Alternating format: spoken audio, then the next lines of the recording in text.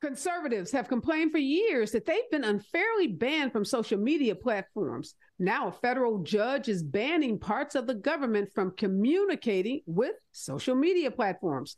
A Trump-appointed judge issued a preliminary injunction as a part of a lawsuit over how much involvement the federal government can have with content on social media platforms. Now, this injunction forbids the Biden administration from communicating with those platforms about what the judge calls protected free speech, specifically viewpoint discrimination, for the purposes of trying to remove it. The judge dramatically said such actions may constitute the most massive attack against free speech. Native American advocates are calling on universities built on tribal lands to make reparations for massive plots of land they say was unjustly taken for tribes for university campuses, including the University of Minnesota, which occupies over 94,000 acres, sold to it for a fraction for what it is worth. Native American tribes say it's time for universities to pay up.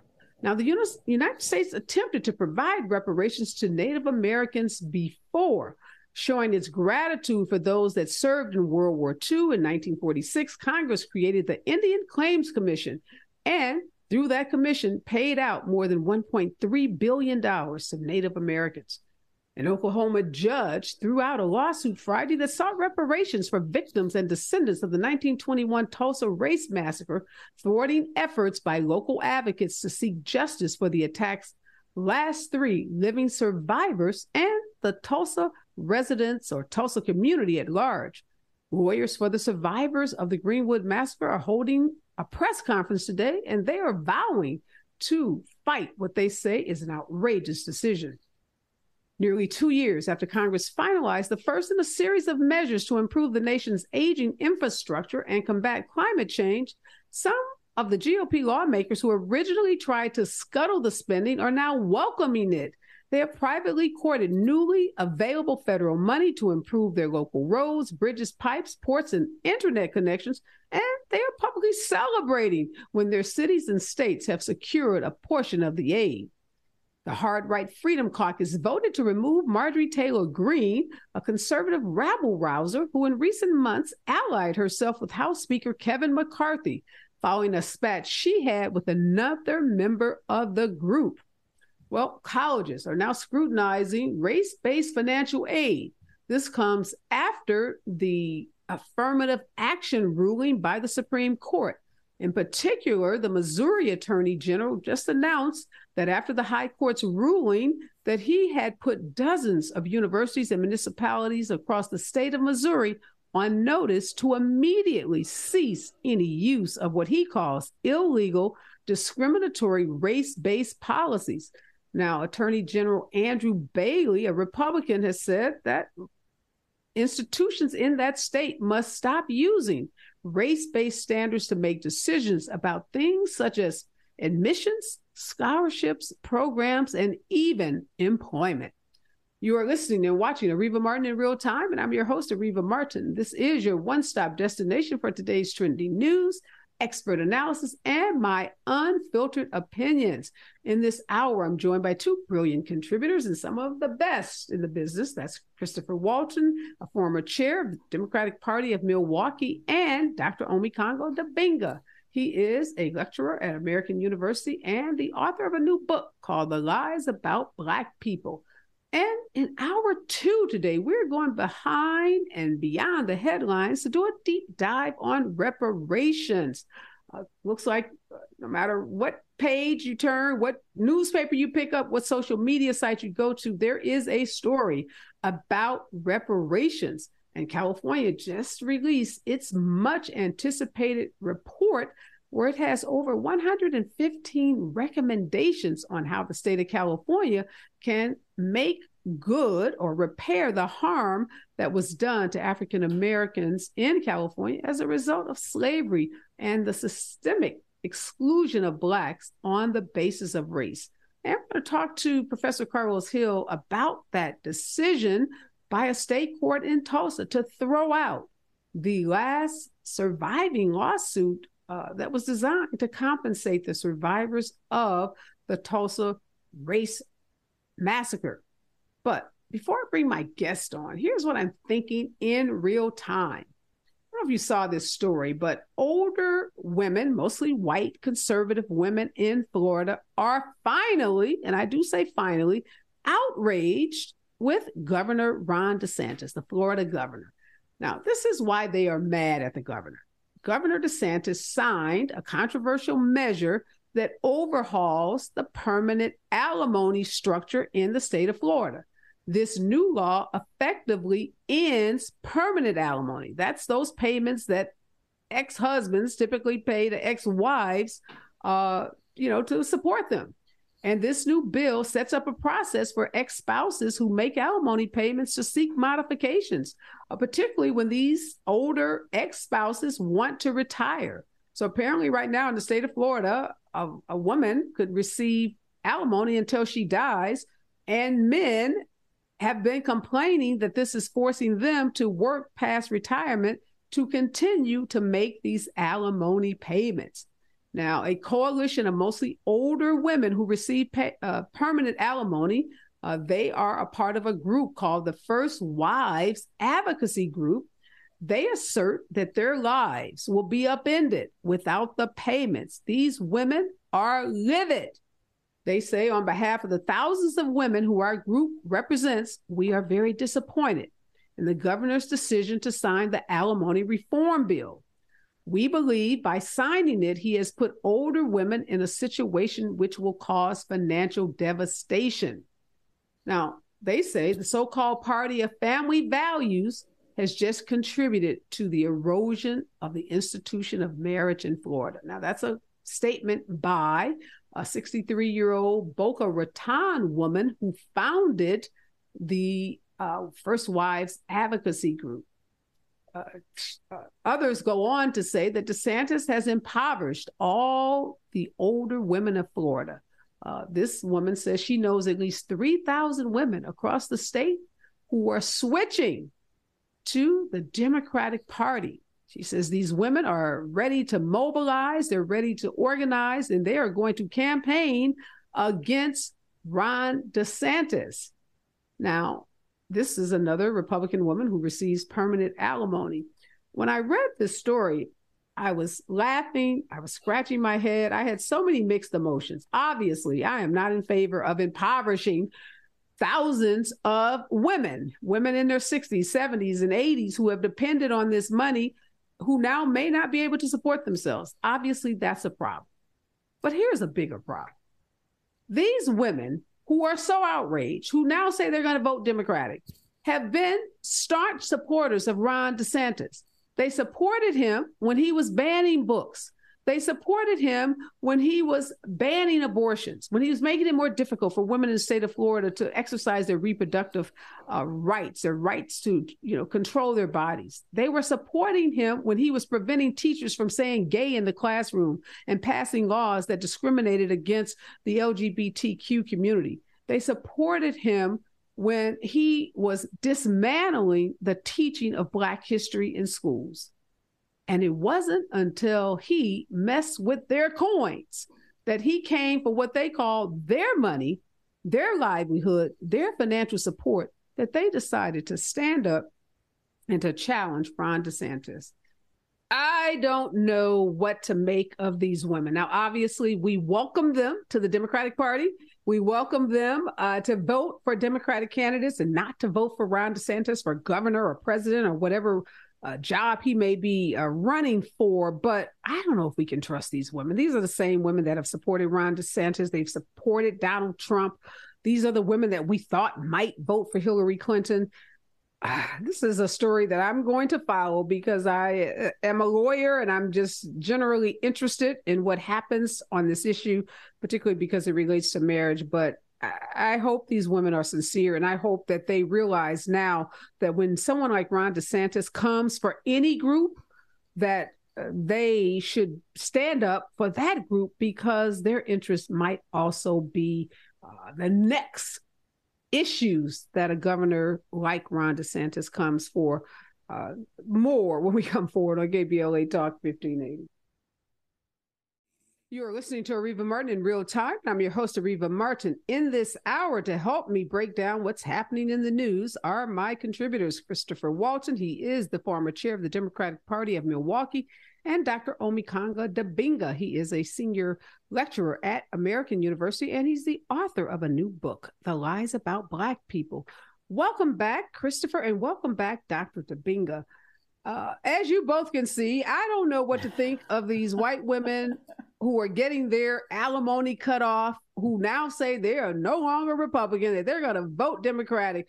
Christopher, how often in your job as the Democratic Party chair did you see voters like these women who get upset because there's a piece of legislation passed that impacts them personally and decide they're going to switch parties, but they won't stand up for the rights of others. But when it hits them in the pocketbook, they have a change of heart. Have you seen this happen?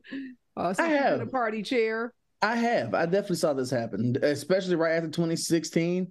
Suddenly, everybody discovered politics. Everybody discovered how important it was and how much of an effect it could happen. Welcome, ladies. Better late than never. We love to have you. Bring your votes, bring your friends. Also, since you were probably collecting thousands of dollars a month in alimony, do feel free to donate as well. We'd love to have you. Better late than never, I say, especially in a state like Florida. If we can get the ladies to rally up, maybe we can bring Florida back from the abyss and make it a blue state again. Right about it. And I said, hey, we welcome any Democratic voters, but I don't know, Dr. Dibinga, if we can trust these women. We oftentimes point to white women as that demographic that we think we're going to be able to form allyship with around issues like reproductive rights and other issues. And we are often disappointed by how they vote and how they show up. Do you think this might be one of those instances? I feel like this is going to be a situation where we are going to see a lot of hypocrisy because some of these people are never Biden, never Kamala. I mean, are some of these women really going to consider voting for a black woman vice president again? Racism has a way of trumping so many other things, pun intended. And so I feel like these may be the type of women who are going to say this in outrage right now because this has been going on for years, but are going to go to the booth and hold their nose and think about all of the other issues and still decide to go with DeSantis. And like you said, we saw it with Hillary and we've seen it with so many other issues. And so it's unfortunate that they are so caught up in their own personal issues that that's all they can see.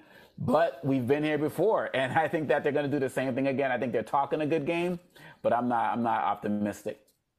Hopefully I guess what has me so perplexed by the story is the level of self-interest and, you only care about an issue when it impacted you. You don't have any empathy for the kids who are in schools who can't be taught history or the LGBT community that's being attacked. None of that matters. But come for your check. And now all of a sudden, they're outraged at this governor.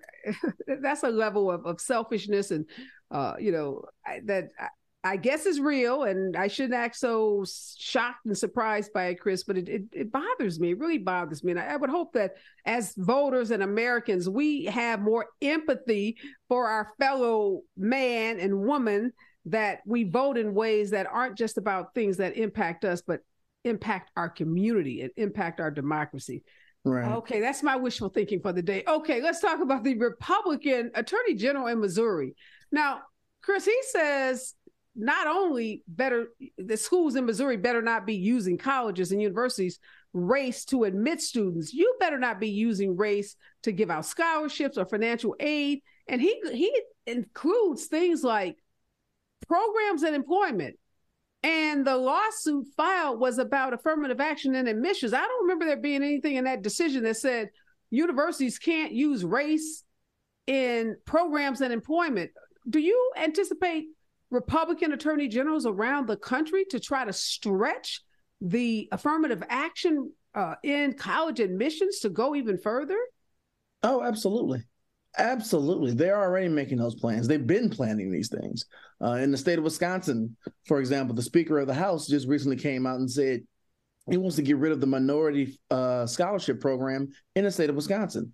And it was literally set up to help minority students who did not have the financial means to continue to go to college. This has nothing to do with affirmative action. This is literally just money set aside to help Black and brown kids go to school. He wants to get rid of that from the state of Wisconsin. This is a full-blown effort that is continuously going across this country. And every election is constantly me screaming, this is the most important election. Right. And every time it's proven to be true. I just need everybody else to see it. It is always proven to be true, because now we're looking at they're going to go after every racial program, every racial incentive program, every scholarship, every single thing they can go after to try and rip apart, they're going after. And this is another situation where, honestly, it's going to hurt Black people and brown people, but it's going to hurt white women too, because white women have made the most advances from affirmative action. So, ladies, it's time. I know. Time to make it happen. Yeah, they need to understand now. They didn't make the connection, Dr. Dibinga, on affirmative action that obviously they made on alimony, but you're on a college campus, and there are lots of programs that are targeted to help minority students, as Chris just said. Are you seeing colleges, or do you anticipate seeing colleges start to eliminate those programs? And what is that going to mean for those economically disadvantaged students that just happen to be Black and brown? Well, I think that for states that are blue in Washington, D.C. as well, you're going to have situations where there are going to be lawsuits and the like, and schools are going to have to come out and vocally and verbally say that this is our commitment to, to continue what we're doing. But in these red states where you have a lot of Black and brown students as well, going back to what Chris was talking about, Wisconsin, you have the legislators there who are threatening the whole University of Wisconsin system to get rid of all of their DEI programs or lose millions of dollars in funding, which is going to lead to tuition increases and other things like that. There are about close to 200 jobs that are on the chopping block there that have to do with DEI. So that's not increases in tuition for just Black and brown students. That's going to be everybody. So once again, we see a situation where policies like these are designed to hurt Black and brown people, but by default are going to hurt everybody. And if white people haven't started to figure it out now, you can't just have this mentality, if I'm white, I'm going to be okay. They are going to come for you. And they are. And so what we have to have, one thing I love about what's happening right now is I love the fact that more lawyers and civic organizations are being extremely vocal about the lawsuits that they're bringing up, like challenging legacy admissions and all of that. And these Republicans, whenever a law gets passed, like overturning affirmative action, they already got their proposed legislation ready to go. Same thing they did with Roe v. Wade. They introduced it at midnight, and we got to be more strategic in having our systems already in place when these things happen, because they are not going to stop. Yeah, that's such a great point. The concept of exposure, and I've been having this conversation with a lot of folks, and it's really that Republicans are going so far. I mean, they are going so far. Do you think, Chris, because they are coming for everybody, gay kids, gay adults, trans folks, college students, the Supreme Court basically, but denying Joe Biden an opportunity to relieve $20,000 of student loan debt, and Republicans, applauding that decision, applauding the fact that college students won't be able to have that debt relief. Do you think there's going to be a backlash? I mean, we saw it at the midterm elections with abortion, the backlash that caused, us to hold back the number of Republicans that thought they were going to be voted into Congress. Do you think there's going to be just an uprising of folks saying, wait a minute, these Republicans are taking this country back to a time that it wasn't when it was great. America was not great 50 years ago. Women didn't have rights. Minorities didn't have rights. Poor people didn't have, a voice at the table. Do you think we're going to see a backlash? I absolutely expect it. And, it's already growing right now. We just had the Supreme Court election in the state of Wisconsin this past spring. The state of Wisconsin, which has been like a 1-point race in every race since ever. We just won and flipped the state Supreme Court into the liberal direction by 11 points. Wow. That's a backlash. We kept our governor last year, who won by 3 points. That's a Wisconsin landslide. That's a backlash, and it's only going to continue coming. Ohio has that election, that spring election that they just put on the ballot. Not spring election, special election. They just put on the ballot in August to try and change how many votes it takes to actually put a constitutional amendment in the state constitution, because they know they don't have the majority of the population on their side trying to ban abortion. So they want to change that, what the limit it is, to get the amendment on the ballot. And then there's actually an amendment on the ballot this upcoming November. So if they don't get out there and vote in August to say, no, we don't want this to be changed, a majority should rule the state of Ohio, then when it gets to November, they're going to ban abortion, not because most people don't vote in favor of it, but because they don't have 60% of the vote, or they don't have 70% of the vote. Whatever the state legislature in Ohio decides is the appropriate amount of votes you need to pass a state constitutional amendment.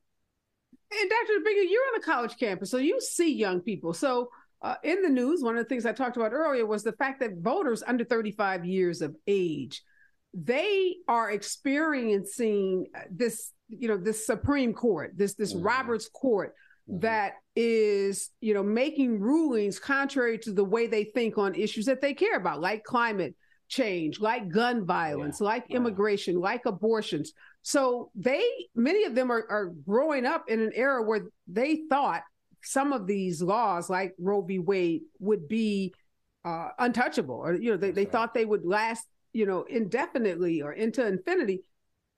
What are you seeing on these college campuses? Do you see folks who might have otherwise been conservative saying, I've got to join with liberals? We have to stop what's happening in this country?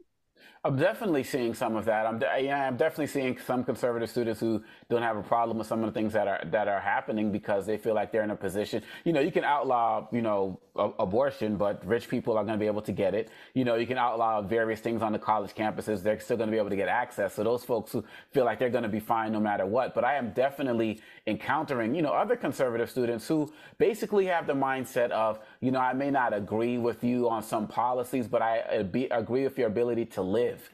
To be able to do the things that you want to do in your life without being targeted by the government in many ways, shapes, and forms. And they see a lot of things that are happening as an overreach. And so even, my last semester, I had students, I asked them a question. I want you to think about all of the rights that you have either lost or are being challenged just since the beginning of our semester in January. Mm-hmm. Because just between January and May alone, the amount of anti-LGBT and trans legislation that was proposed went from 182 to over 500, when there were only about 200 all of last year. And so daily, and I've experienced racism as a black man in America, but I've always had certain freedoms. Y'all are literally about to not grow up with the freedoms I experienced in this country, despite all of the other drama. Y'all should be upset about that. And my older students, sophomores, juniors, seniors, they get it because they've been experiencing the freedoms and are just starting to see them drop one by one by one. I mean, things like voter IDs laws and not being able to vote with your student ID, various things like that. And many have gone into the summer very informed and very intent on being active. And it's not just the liberal students. I'm so encouraged to hear that. When we come forward, I want to talk about the Freedom Caucus and the disarray that they are in, and these Republicans who are now trying to celebrate the infrastructure bill that they voted against. Stay with us. KBLA Talk 1580. You are listening and watching Areva Martin in real time, and I'm your host, Areva Martin. We are tracking today's trending news, and I have two of my favorite contributors helping me break down this news so that you can have a better understanding of it. Christopher Walton is here, and Dr. Omekongo Dibinga. All right, Chris, the Freedom Caucus, they have a reputation of challenging the established Republicans in the Congress. They've run a speaker out. They've been pretty effective. They right now appear to be in total disarray because Marjorie Taylor Greene, I guess she called Lauren Boebert a name, and they've been fighting with each other, and now Marjorie's been put out of the caucus, and Jim Jordan says he supports Marjorie. So, I mean, it looks like a one big family feud going on in this Freedom Caucus. What do you make of this? You love to see it. You love to see it, honestly. Say, get the box of popcorn, huh? Sit back. Let's just enjoy the ride. I am in no position or interest in stopping the Republicans from fighting each other. Any day they want to lay out all the family drama and throw it all on the front lawn, I would love to see somebody throwing clothes out from Speaker McCarthy's office. Throw it all out there right on the front grass of the Capitol. I'm perfectly fine with that because they've earned everything they deserve. And so I love to see this. And Marjorie Taylor Greene, you were too crazy for the Freedom Caucus. Yeah. You got ran off the funny farm. So what exactly is that saying about you? And the fact that her and Lauren Boebert, the two who were cheering each other on to State of the Union, screaming at the president like they had lost it. Well, obviously, had lost their minds. This is what happens. This is what happens when you elect unserious people to serious positions. Yeah. You see it. You go to a circus, you're going to see a clown. This is what is happening right now. Yeah, you just raised a really good point.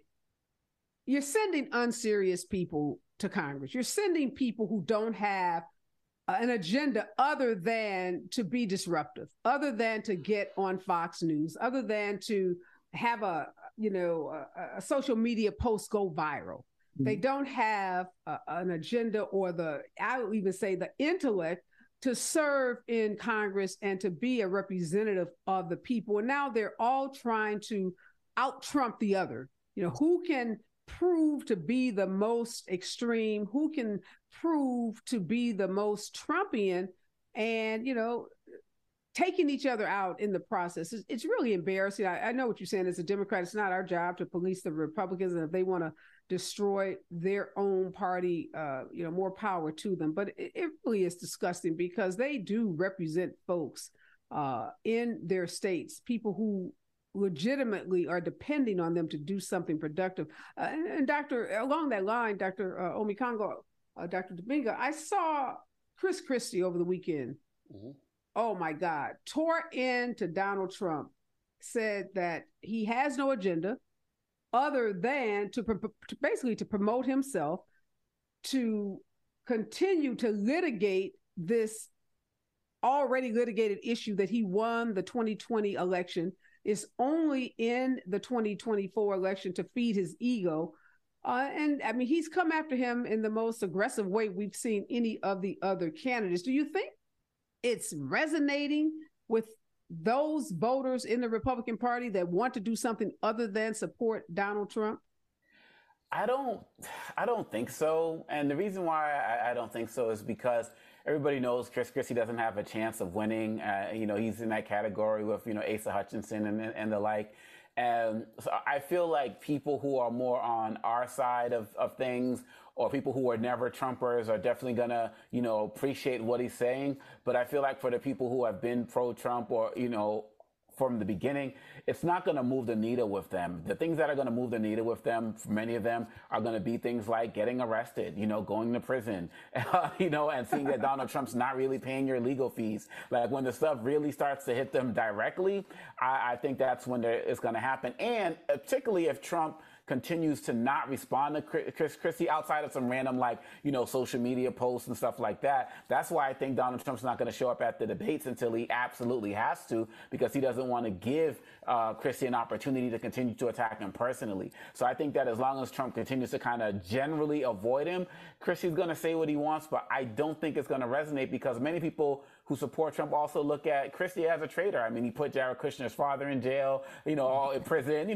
there's a whole bunch of things. And so when he turned on Trump a few months ago, that was when they were done with him and he became a traitor in their eyes. Yeah, I think that's true. Christie, you have any sense that Chris Christie will be able to break through to any of those, what I'm going to call more moderate Republicans that have not been, supportive of Trump? Chris Christie stands as much chance as Chris Walton getting the Republican presidential nomination. I love you. You're so matter of fact. You're like, no. It's not happening. But again, I love to see it. Throw as many punches, throw as many haymakers as you can, get them all bloodied up, and then hand them over to us. We'll finish. All right, I'm gonna get your opinion on this. I just was perusing the news as I do all day. Hill Harper, beloved actor, Harvard Law School graduate. He's thrown his hat into this Michigan's 2024 race to run to the left of moderate Democrat Elisa Slotkin. They say it's going to be an uphill battle for him, but what do you make of Hill Harper? I guess there have been rumors that he was going to get into this race for a while now, but he's made it official. I generally have a strong stance on people in the acting community getting into politics. You have a strong stance, pro or against? Against. Okay. Because I've seen it at least twice now with Ronald Reagan and Donald Trump, and it just is not didn't turn out well in either of those cases. So I'm just generally not. Don't forget Arnold Schwarzenegger. California, please stop electing me. I'm generally against actors being involved in politics. You can play president on a movie, but then when you actually have the rubber hits the road, that may not be the job for you. Well, okay, let's be fair to Hill Harper. He's no Ronald Reagan, he's no Donald Trump, he's no Arnold Schwarzenegger. He says he's going to run to the left. He's going to try to activate Dr. Dibinga, activists and organizers, and he may pull, majority of the Black vote. What do you make of him in this election? I get a little weary hoping that it doesn't damage whoever's going to go on to be the final, who wins the general election and has to go against a Republican in Michigan, because we can't afford to lose that seat. But what do you make of Hill Harper getting into this race? Yeah, I think, I definitely have concerns when celebrities, throw their name into the ring like that. You have Jesse Ventura, the one out of Minnesota, the comedian, as well.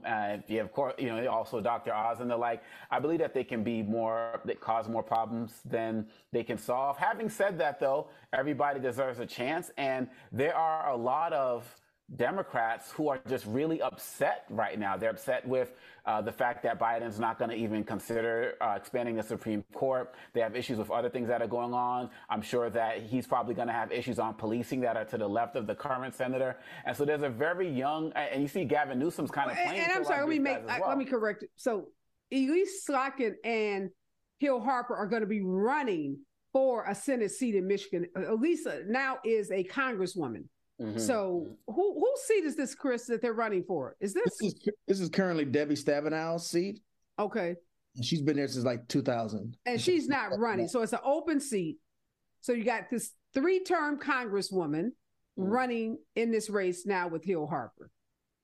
Yeah, I think that really at the end of the day, I just hope that whatever happens in that race, that egos don't clash and that whoever becomes the front runner, they coalesce, because, Michigan has done a lot of great things. Not everything is run by Democrats there, and we can't afford to lose a scintilla of any type of influence and power that we have. And so I'm very interested to see what Hill Harper does, but just that he's trying to run to the left, of where Democrats are now, there's a Democratic base that is willing to support him because they feel like Biden's not doing enough.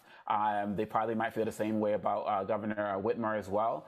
And we're going to see what happens as it relates to that. But I hope whatever influence that he garners, he supports whatever Democrat becomes the main candidate if it's not him.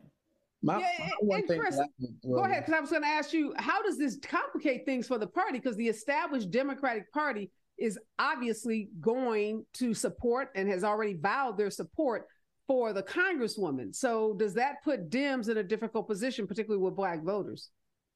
I don't think so, because we have a track record of fighting each other. We're Democrats. That's all we do. If we spend time fighting each other, if we spent that time fighting Republicans, they'd only be Democrats. So this is what we kind of do. My only, everybody has a chance to run. More power to you. If you are willing to put your hand on the wheel and try to drive the car to a better place, more power to you. We will absolutely support you. As far as this primary goes, a primary can be helpful sometimes. Yeah, when it's helpful, as long as they're not out trying to hurt each other, they're out taking swings at each other. It can be very helpful, and I think it can actually galvanize people to show up because big election coming. Go ahead. Your only concern? What's your concern? My only concern is that if Michigan ain't Massachusetts. You can't run too far to the left and still stay where the general center of Michigan is. Right. So, of course, push the issues, run on the issues that you care about and are concerned about, but don't outrun the state. Or at least pick another state to run in where your politics may align better. That is great advice, because I was going to say one thing that Hill Harper may do is he may push the Congresswoman further to the left on some of those issues you mentioned, Dr. Dibinga, like policing. But as Chris just said, Michigan ain't Massachusetts. So we cannot get too far ahead of where that state is, because we could lose that Senate seat, which would be disastrous for Democrats. When we come forward, I want to talk about these Republicans who are taking credit and celebrating the infrastructure money pouring into their states that they had absolutely nothing to do with. Stay with us. KBLA Talk 15. We're back, and we are tracking today's trending news. And one of the stories that caught my attention is the story about these GOP lawmakers, the same folks who tried to scuttle and wouldn't vote for the bipartisan infrastructure bill. Now that millions, and in some places billions of dollars are pouring into their states, cities, and counties, these same Republicans who gave Biden hell are now publicly celebrating and literally trying to take some credit for all of this federal money for local bridges and roads and pipes and ports and high-speed internet. All right, Chris, so is this the game? Vote against it, but if it passes and money comes into the state and jobs start to get created and people get excited, then take credit for it. We've never known Republicans to be shameful people. They don't possess that. They don't possess Shaheim, I guess. I don't know.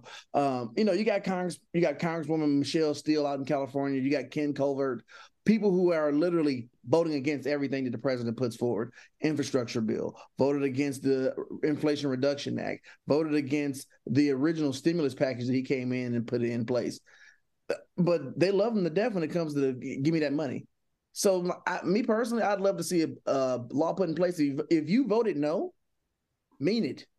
No. You don't get any money in this district because you said no. That's what I know. But that would penalize the voters and the residents and the constituents that, aren't responsible for the stupidity of their representatives, right? So we should not be blamed. Got to pick better people then. I hear you. Obviously, it is not right, Dr. Dibinga, for these folks to be out celebrating and acting like they did something when they are, as Chris said, voting against everything that the president does. But I don't know. Let's put that onus on the Democrats. Should the Democrats be out reminding voters in that district that your representative that's standing there now at that press conference, that's standing there with that shovel, that's standing there taking credit, voted against this bill, but for the foresight of Democrats and others, this money would not be flowing into your district? They should be doing that every single day.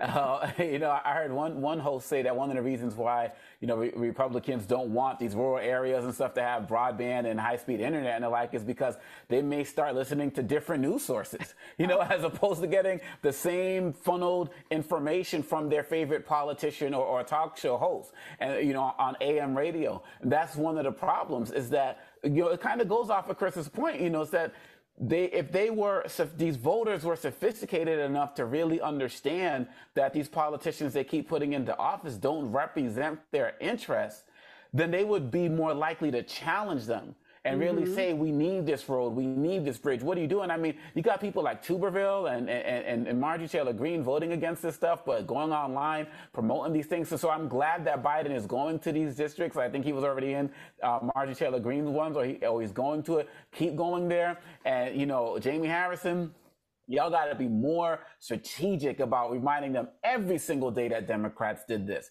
And put up the legislation that the Republicans have proposed for infrastructure. Oh, what? There's nothing there. Like, actually show the blueprint, show the plan, and say, who do you want to build this road, to build this school, to build this hospital? If you want this to continue, this is where your vote needs to go. But the Republicans are so much stronger on making it about identity politics and the culture wars that people have forgot about their own basic needs because they're focused on the preservation of whiteness. Right. Great point.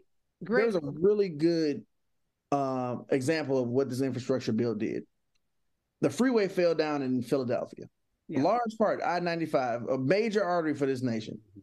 They got it back up in 2 weeks because the president has put money into Pennsylvania, which allowed them to immediately put all these trucks, all this infrastructure, the whole state of Pennsylvania, the federal government, the city of Philly, all came together and got the road back up that quickly. Right. That needs to be on every campaign ad in the Pennsylvania area and around the nation. And all the jobs that created, right? All the income that goes in, all the money that gets poured into these states, these cities, these counties. So I get so frustrated when I hear people say, well, Biden ain't done nothing. Are you insane? Are you where have you been? Ridiculous. That the money from infrastructure is so massive. I mean, I've been at conferences where mayors talk about all the money that's pouring into their city. So we just got to get that word out because it is game changers, transformative. Before we go, again, I guess I'm fascinated with these Republicans fighting with each other, Chris, because another big story is Donald Trump is really hot with Iowa Republican Governor Kim Reynolds. He said, look, Kim, you better figure out which side your bread is buttered and who's buttering that bread, because she's cozying up with Ron DeSantis, saying she's going to stay neutral in this presidential race. And Trump went on his Truth Social and said, don't forget, girlfriend, that I endorsed you. I came to your state and rallied with you and helped you come from behind to win your race. And now you're going to cross me and suggest that you're not going to endorse me. You know, Trump doesn't stand for disloyalty, even though he's disloyal to everybody. What's Kim going to do? Because Trump, and he had made it plain that Kim Reynolds, you better get with the program. You know, won't he do it? I just love this. Won't she do it? That's how. Won't she do it? I love how this is going. I just, Kevin McCarthy also hasn't endorsed, and I know that is rubbing him the wrong way. There are a lot of people that haven't endorsed yet, so I think he should go down every single list of who has not endorsed him yet and just start picking them off one by one, because they are showing disloyalty to the Cheeto, and people demand that they all show how loyal they are. So when we get to the general election next year, we can remind people who their loyalties lie to. They don't lie to you. They don't lie to Ohio. They don't lie to Texas. They lie to Donald Trump.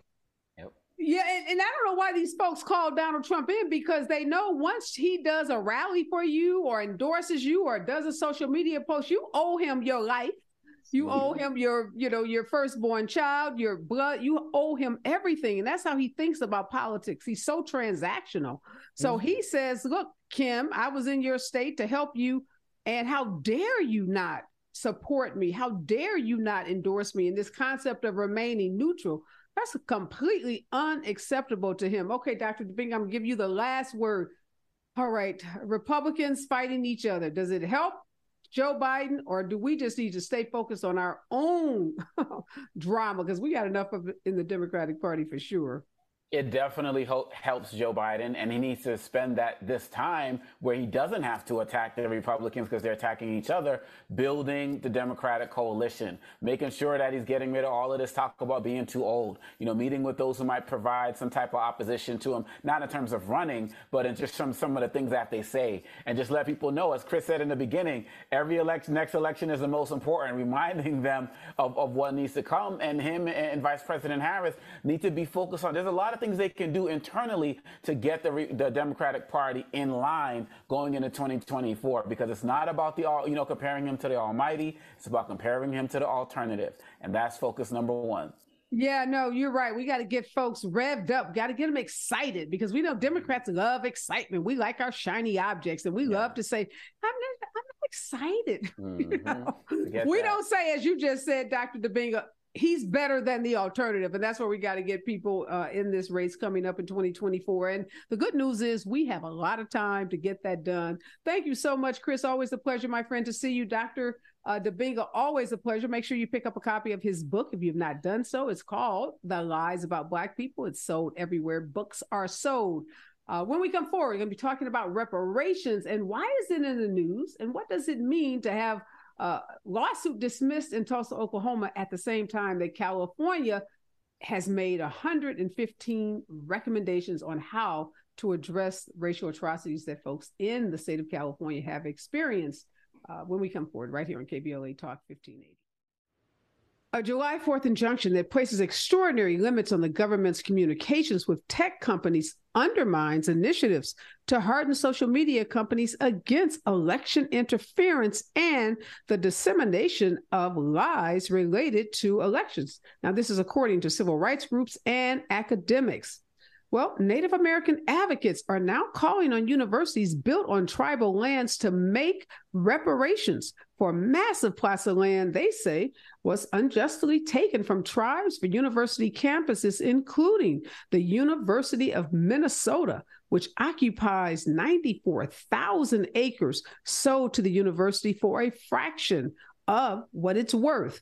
Native American tribes say it's time for universities to pay up. The United States attempted to provide reparations to Native Americans before. To show gratitude to Native Americans who served in World War II in 1946, Congress created the Indian Claims Commission to compensate federally recognized tribes for stolen land. The commission, which was active until 1978, paid out $1.3 billion. An Oklahoma judge threw out a lawsuit Friday that sought reparations for victims and descendants of the 1921 Tulsa Race Massacre, thwarting efforts by local advocates to seek justice for the attack's last 3 living survivors and Black Tulsa residents at large. Lawyers for the survivors of the Greenwood Massacre held a press conference today and have vowed to fight what they say is an outrageous and unjustified decision. Nearly 2 years after Congress finalized the first in a series of measures to improve the nation's aging infrastructure and combat climate change, some GOP lawmakers who originally tried to scuttle the spending are now welcoming it. They have privately courted newly available federal money to improve their local roads, bridges, pipes, ports, and internet connections, and they have publicly celebrated when their cities and states have secured a portion of the aid. For many voters under 35 years of age, especially those on the left, the Supreme Court has become a political issue in the same way that climate change, gun violence, and immigration have over the course of the past 2 decades. The court's recent rulings, along with last year's decision striking down the right to abortion established in 1973, the 1973 Roe v. Wade decision, could prompt more young people to be active in next year's presidential and congressional elections.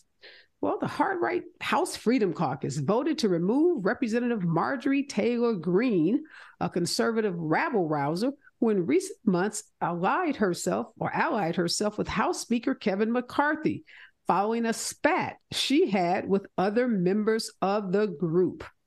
And colleges are scrutinizing race-based financial aid after the affirmative action ruling.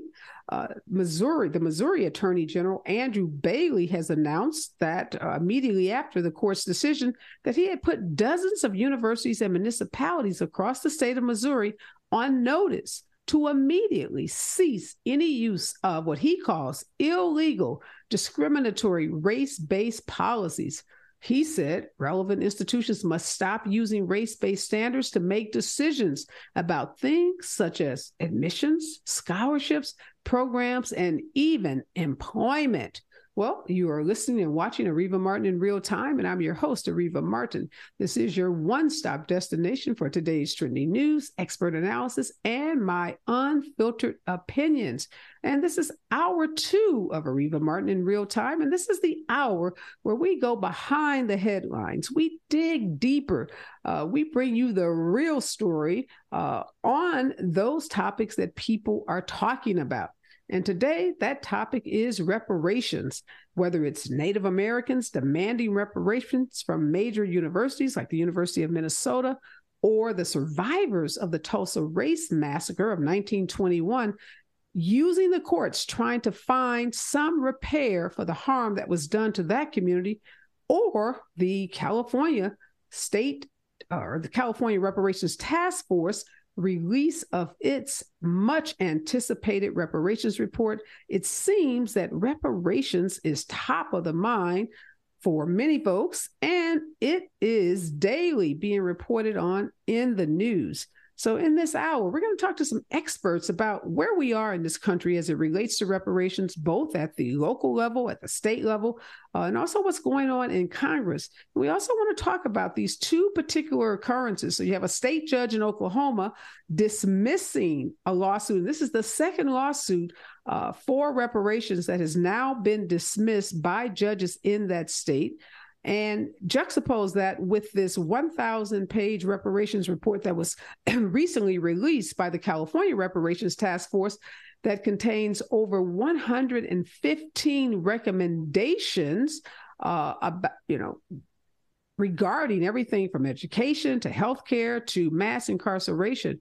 And I ask our experts, how do we jive, if it's possible, or reconcile what's happening in Oklahoma with what's happening in California and what's happening around the country?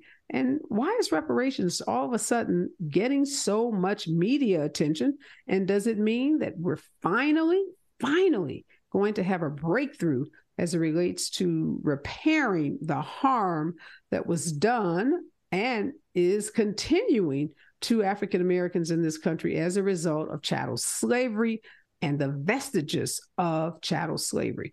When we come forward, my experts weigh in right here on KBLA Talk 1580. Joining me in this hour is attorney and California Reparations Task Force member Don Tamaki, and reparations expert, frequent contributor to Areva Martin in Real Time, and professor at the University of Oklahoma, Dr. Karlos Hill. Thank you both so much for joining me. I couldn't think of any two people that I wanted to talk to on this day. Both of you, experts in this field. So much is happening around reparations. So, Dr. Hill, I'll start with you. Friday, this judge in Tulsa, Oklahoma, state court judge, dismisses the public nuisance lawsuit for the survivors of the Tulsa race massacre. We know in the early 2000s, the federal civil rights lawsuit that had been filed on behalf of those survivors was taken all the way to the Supreme Court and dismissed. So we have that happening in Tulsa.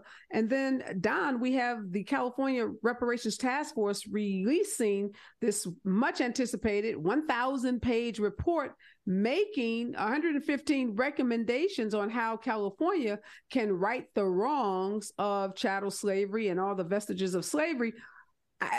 I think all of our heads are spinning, Dr. Hill, in terms of what's happening around reparations. Obviously, a lot is happening, but give us some sense of where we are in this moment in history as it relates to reparations.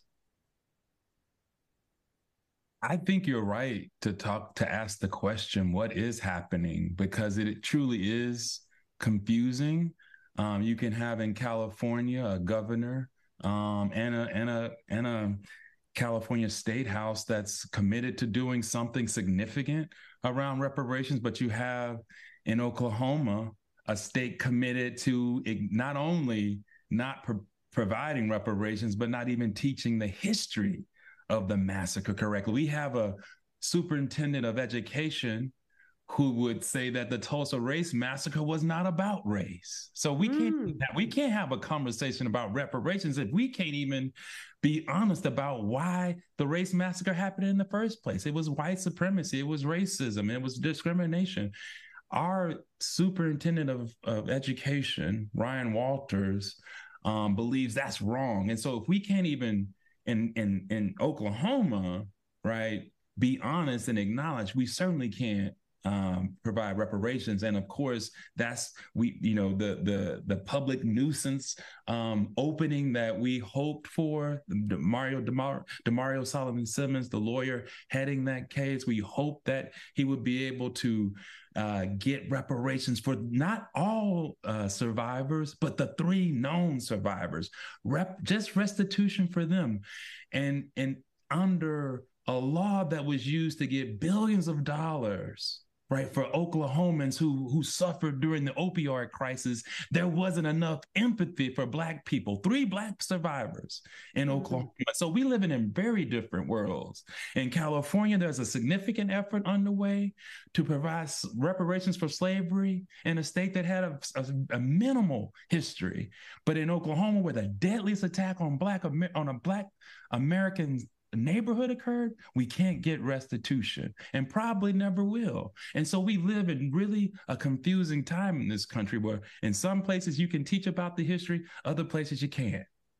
Yeah, and I want to stay with this case because Dr. Hill, a couple of articles I read, you're a mayor, so you got your superintendent who says it wasn't even about race, and I'll let you tell us what his theory is. I'm just curious to know what his theory is about why that massacre occurred. But your mayor apparently is saying he doesn't want to pay reparations, or I read something about a tax on citizens in the city of Tulsa because it would punish individuals who were the victims of the massacre. And I was scratching my head saying, that's an interesting theory. Tell us what your mayor has been saying or what his public stance has been, because politically something could be done, even outside of the legal realm, because that's what we see happening in California. This isn't a massive lawsuit against the state of California. This is the political apparatus of the state saying we should make this wrong. So likewise in Tulsa, Oklahoma,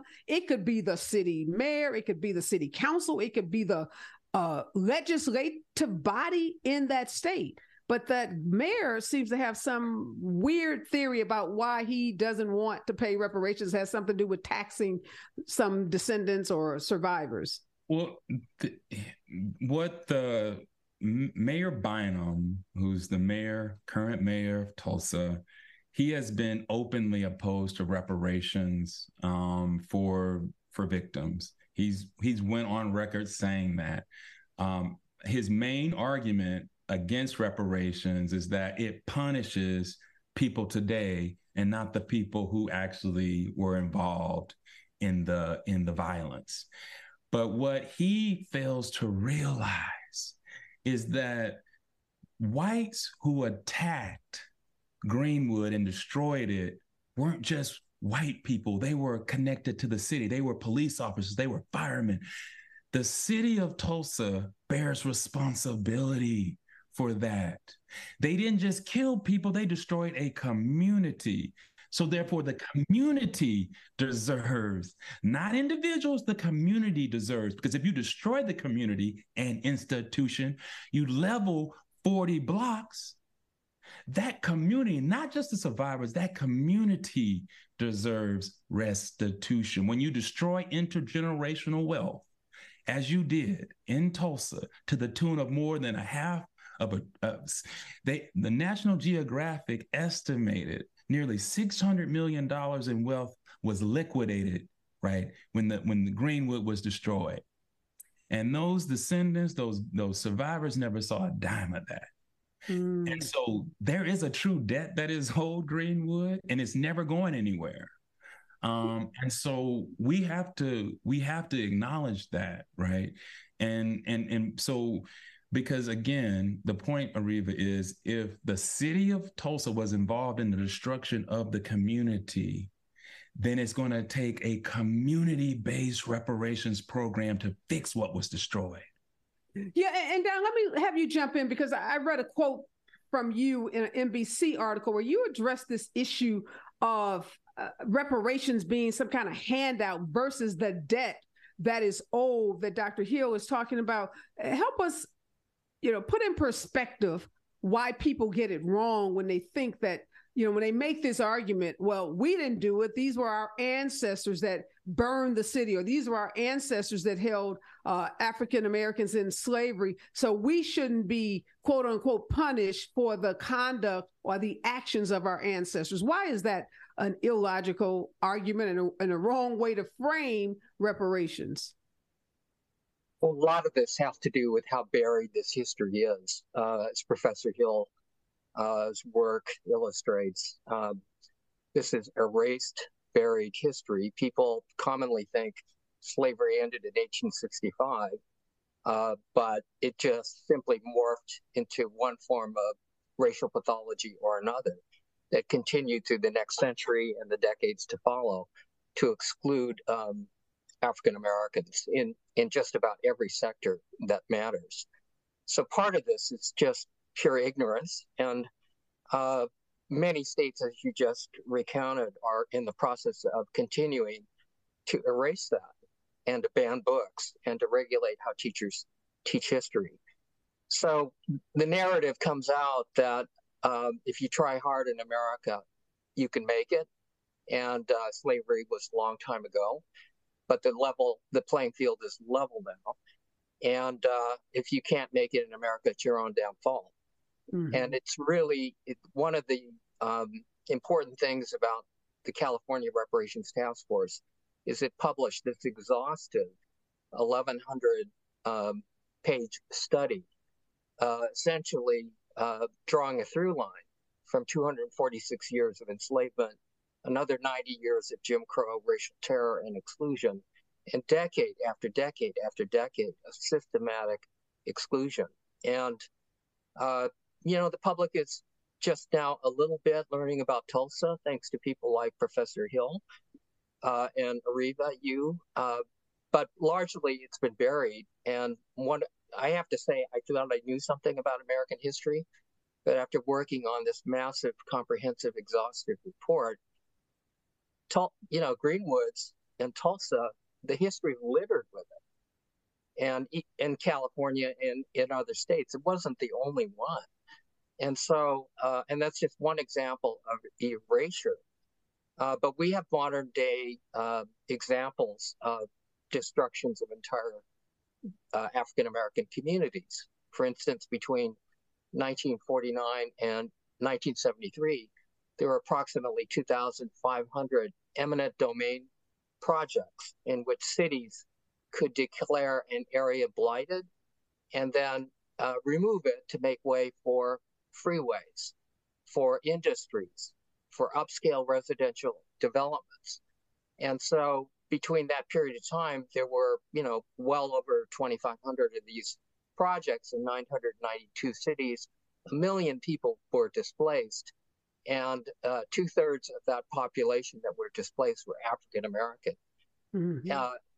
In the Fillmore district in San Francisco in 1956, the city declared the Fillmore district blighted, and 20,000 African American people were displaced, almost 900 Black businesses destroyed. And this happened over and over again. And so, on the one hand, we're talking about something that happened a long time ago, Tulsa and Greenwood, horrific. But then this type of destruction and denial and erasure of wealth that Professor Hill just mentioned happened time and time again into modern times. Mm-hmm. And so that's something that the public is simply, on the one hand, has not wanted to acknowledge. A lot of it has to do with willful amnesia and rewriting history. Other parts of it are just simply ignorance. And so part of this struggle is to get the story out there.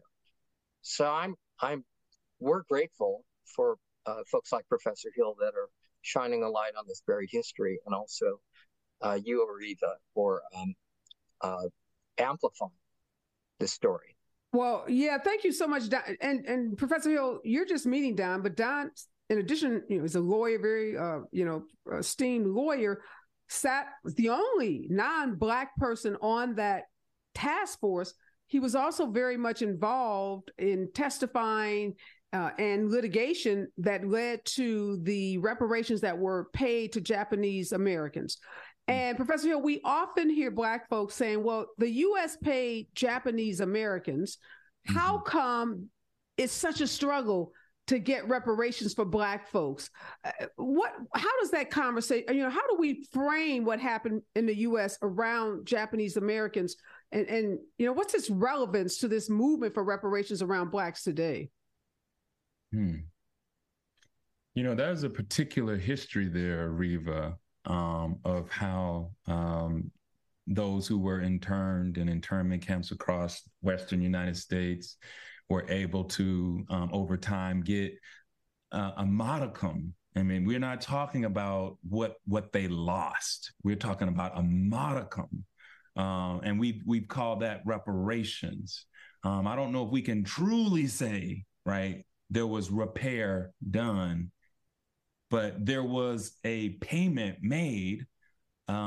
We could even call it symbolic, because it did not in any way repair or remunerate for what those Japanese internees lost and what they returned to.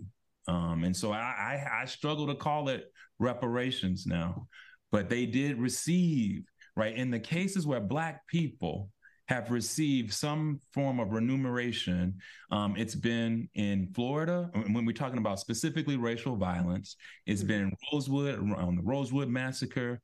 That's the most significant effort. But now we have in California this effort. It's really difficult, if not impossible, for reparations for Black people to occur, because there's such a resistance. It's the same thing that Mayor Bynum says about punishing and taxing taxpayers today. That's the standard line for reparations. Reparations is thought of as a punishment, not as something that is healing. And so when I talk about reparations, I'm talking about potentially there being payments for survivors if the survivors believe that's what is necessary, because any reparations program has to be rooted in and based upon what survivors, victims, and their descendants want, not what the state wants for them. And so you're often at loggerheads because you have a state that say we have no responsibility for what happened, and you say communities say, well, no, this history shows up every day in terms of police brutality, in terms of the ways in which Black people are treated, but you say that there is no connection to the past and the present. And so we just have fundamentally different ways of understanding the way in which the past shows up. And we just have it in this country for some reason, when it comes to Black people and violence, been able to say, I'm sorry, and agree to do to repair what was done. Like, it's a simple thing, but we currently simple, don't have but yet so profound, right? And so elusive. Seems so simple for us to agree on a certain set of facts around slavery and the impact of Jim Crow laws and policies that have excluded Black folks, but not so at all. When we come forward, Don, I want to ask you about the California Reparations Task Force didn't include a particular dollar amount to be paid. And we know that issue of payment is one that causes a lot of discussion, a lot of arguing, a lot of fighting over what should be a payment, should a payment be made.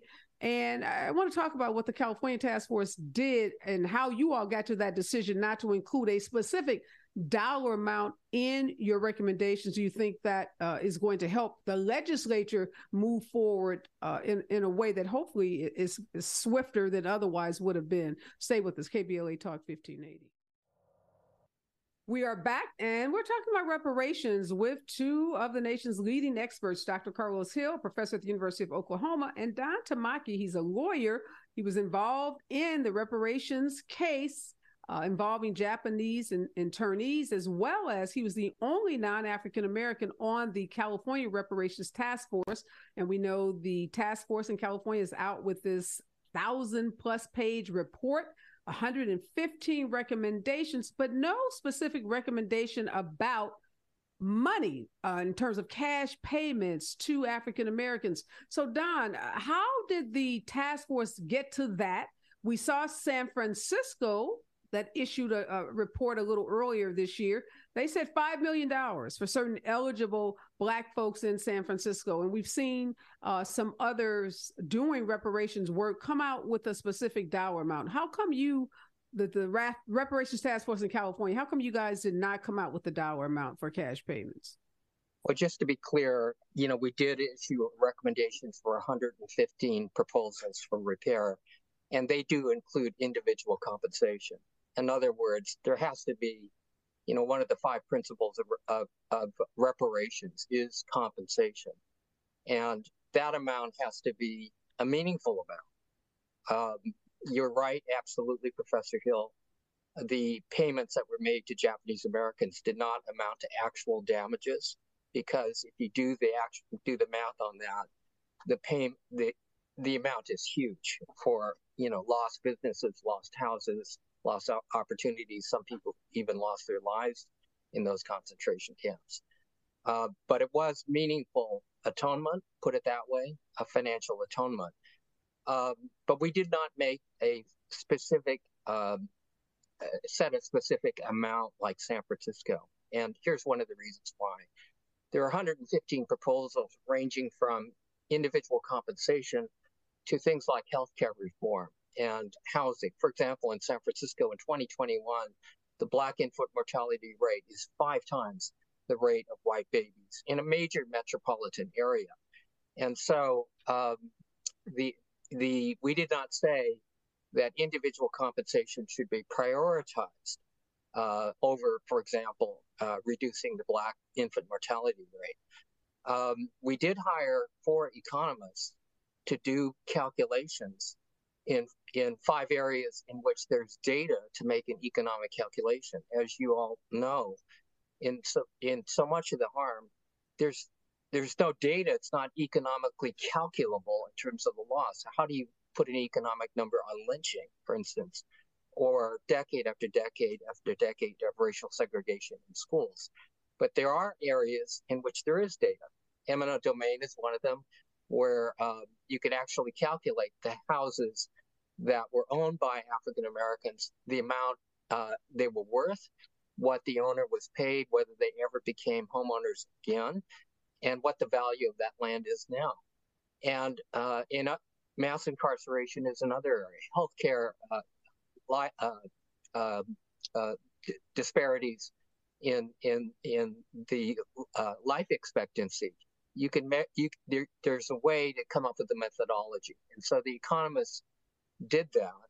And when you do those calculations, as you can imagine, the number is enormous. It is breathtaking. It is astounding. And but when you think about it, of course, that's the case. If you were just to take one community, like I mentioned, the Fillmore District in San Francisco, eminent domain, where 20,000 Black people lost their homes, that number is a staggering sum.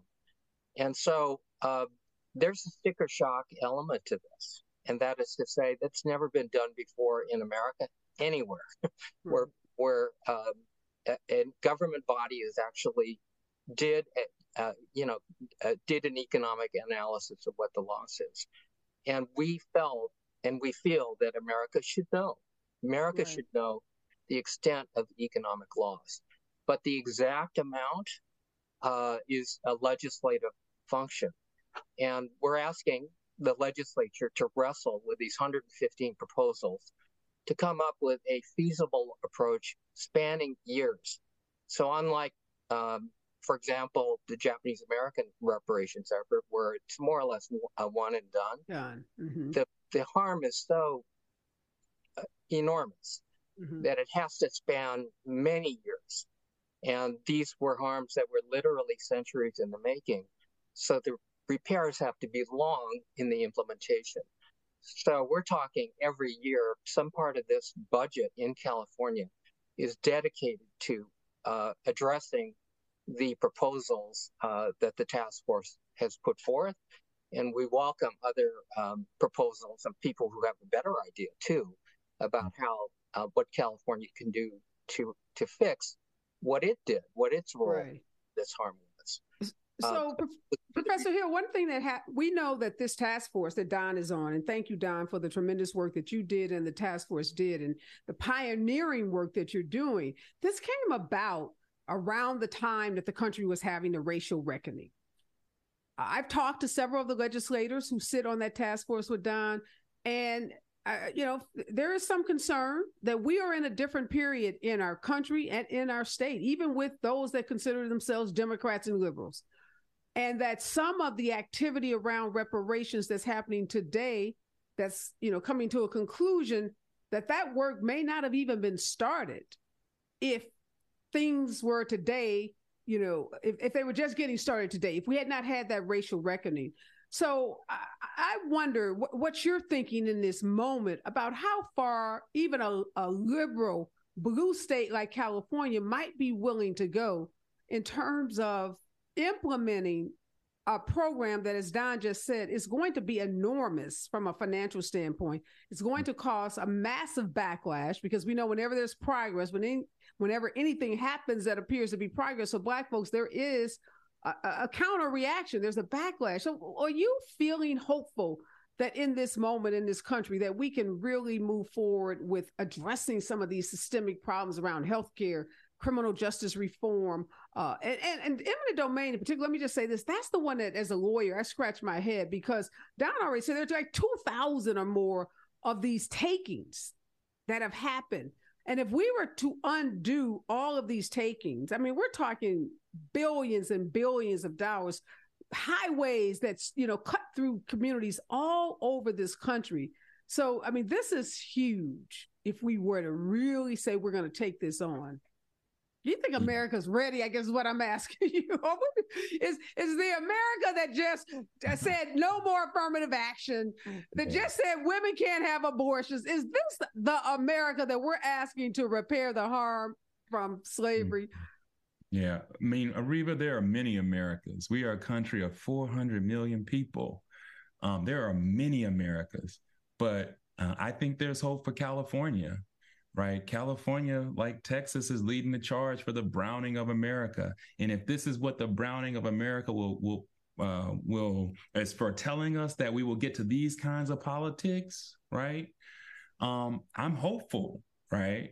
But for the rest of America, and particularly rural America, where it seems to be not only be a backlash, but a white lash against all these progressive policies that we have held dear for a generation, we're seeing support there, right? Lessen, more resentment and rage there. You asked my dear brother earlier, why was not there a particular dollar amount, right, in a part of the legislation? Well, I think it's because they wanted a part of these recommendations. Well, I think it's because you want the recommendations to be supported. The quickest way to get those recommendations to be sort of attacked is to give it a dollar figure, a dollar amount, right? Something for opponents of it to seize upon and to say, that's not right, that's not fair, or to say that's not enough. And so keeping a dollar figure out is a way to, I think, ultimately get traction and support, and let the fiscal amount be something determined by the community, right? Or in the process, right? Because again, as what Don said, that's so important, is that this has got to be a commitment, a generational commitment. If the crime or if the abuse occurred over time, the repair has to occur over time. So in America, we want a transaction. We want to give people the payments and you go away. Mm-hmm. That's not true reparations, right? Mm-hmm. We are communities. We have to heal as communities, right? And that's where the hard work is what the committee or the group that came together to come up with these proposals. That's where many communities need to be, right? Building through coming together, trying to figure out this history, what we have done, how we can resolve what we've done, how to make our community whole instead of parts of our community whole. That's what the reparations is about. It's not about giving people money. Yeah, Can I add to that, Areva? Go ahead, jump in. So the Japanese American redress and reparations effort was a 20-year movement, and when we first started this journey, America had two answers: no and hell no. And so, but somehow, some way, the needle of public opinion shifted. And we did start an endorsement campaign of reparations among organizations, mainly in California. And the surprising thing is that many mainstream organizations have signed on, and it's growing. So there are 333 endorsing organizations, including, for example, the Los Angeles County Bar Association, one of the largest bars in the nation, and Sacramento and San Francisco and Alameda County bar associations have joined. The California Wellness Foundation, the Weingart Foundation, $2 billion philanthropies. Many faith organizations, community and social service organizations have signed on. And it's multiracial. There are 333 organizations signing on. There's 60 that are Asian American, and 40 of those are Japanese American groups who know that that this has to be a racial pathology has to be addressed from whence it originated, which is 1619. And so that's never happened before. Not that one endorsement list makes the difference, but it is some indication that this discussion is penetrating the mainstream as never before. That's not happened before. And we're hoping to grow that effort, push that out to hundreds and if not thousands of organizations. And so I'm hopeful. I have a sense that there is something different in the air right now. That's happening. Absolutely. And we all should be hopeful. The work you all done, as I said, has just been extraordinary. When we come forward, I do want to talk about the politics of reparations because, again, California is a blue state. So we see something very different happening in Tulsa, Oklahoma, which happens to be, I guess you'd call it a red state. And you mentioned Texas, Dr. Hill. In fact, I read that Texas is passing legislation to prevent any kind of reparations effort. Stay with us, KBLA Talk 1580. We are back, and you're listening to Areva Martin in real time. I'm your host, Areva Martin, and in this hour, I'm joined by two of the nation's leading experts on reparations. Don Tamaki is here, and Professor Karlos Hill. So I want to talk about the politics of reparations. There is a Texas Republican congressman who introduced a bill to block federal funding to cities and states that enact reparations program. So Congressman Brian Babin introduced H.R. 4321, referred to as the No Bailouts for Reparations Act. And he did this just a couple of days after Juneteenth. And if passed through Congress, this legislation would ban federal financial assistance to state and municipal governments operating reparations programs for Black Americans. He calls us out.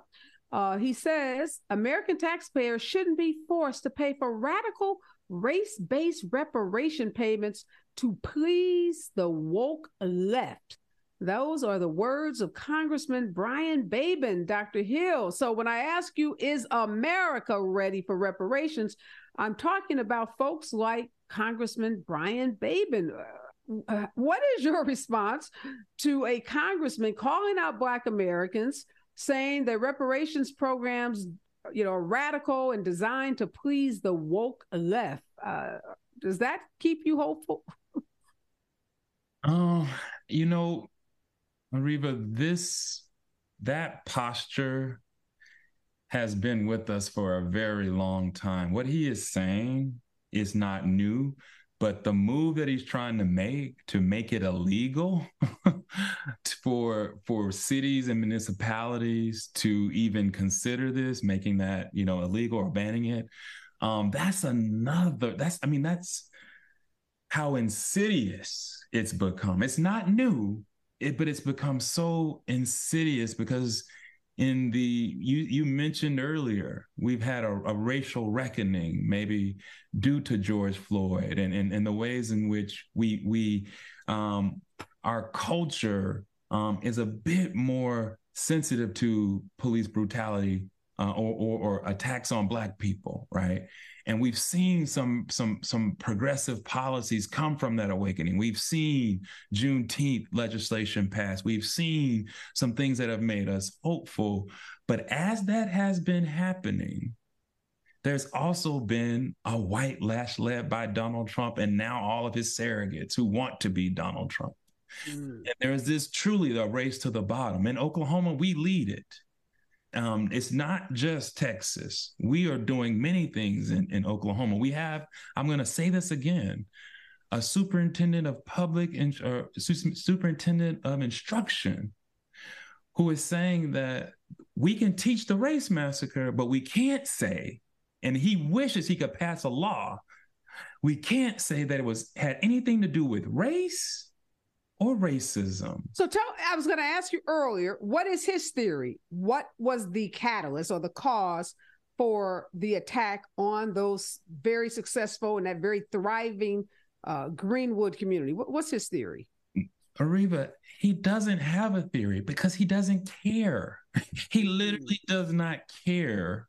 He just doesn't want the truth disseminated or talked about. He believes talking about racism is wokeism. Talking about racism is wokeism. Everything has become inverted. So to talk about anything substantive revolving around systematic racial discrimination, right? You're being woke. No, I'm being radical real. Left woke. You're being real. There are real systemic discrepancies in life chances for Black people and white people and Hispanic people, white people and everybody else in this society. And that has to do with systemic racism and discrimination. And that's what Ryan Walters, that's what Brian doesn't want to talk about historically or contemporarily. And so that is it. That's all it's such a white lash, right? It's not a backlash. When it's a white lash, when Brian says after Juneteenth, a few days later, that Black people, that everything involving reparations for Black people in the state of Texas, we should ban it if it's going to come from a city or a municipality. That's a white lash. Yeah, and Don, so here you have this congressman timing this, obviously, the introduction of the bill is coming because there has been a string of victories for the reparations movement. Obviously, the California Reparations Task Force is a victory. The New York State Legislature has passed a bill to create a reparations commission. New Jersey has reparations. They've done some groundbreaking work. We can go read the roll. St. Louis, Missouri, Detroit, so many places around the country are recognizing the need to do this. And here comes this piece of legislation. Do you have any concerns that this congressman and this bill, which, is not going to get very far in the Senate, obviously, but that this could have an impact on, say, the governor of California, who has higher aspirations for political office? Because when someone in elected office is going to make a vote to pass legislation to make amends to, reparations, they are making a political vote that could cost them future elections, that could cost them votes by their constituents. So do you have any concerns about what's happening in D.C. and how that might impact what California does, particularly our governor? I don't have a concern about the California Governor Gavin Newsom or on that issue. The bottom line is this. Professor Hill is right. This is an old playbook of demagoguery. And the three elements are appeals to prejudice, fearmonger and scapegoat, and number three, engage in conspiracy theories, fake news. And there's much to be gained by that. There's a lot of political currency in stoking racism. It's not only gets people elected, but it's profitable.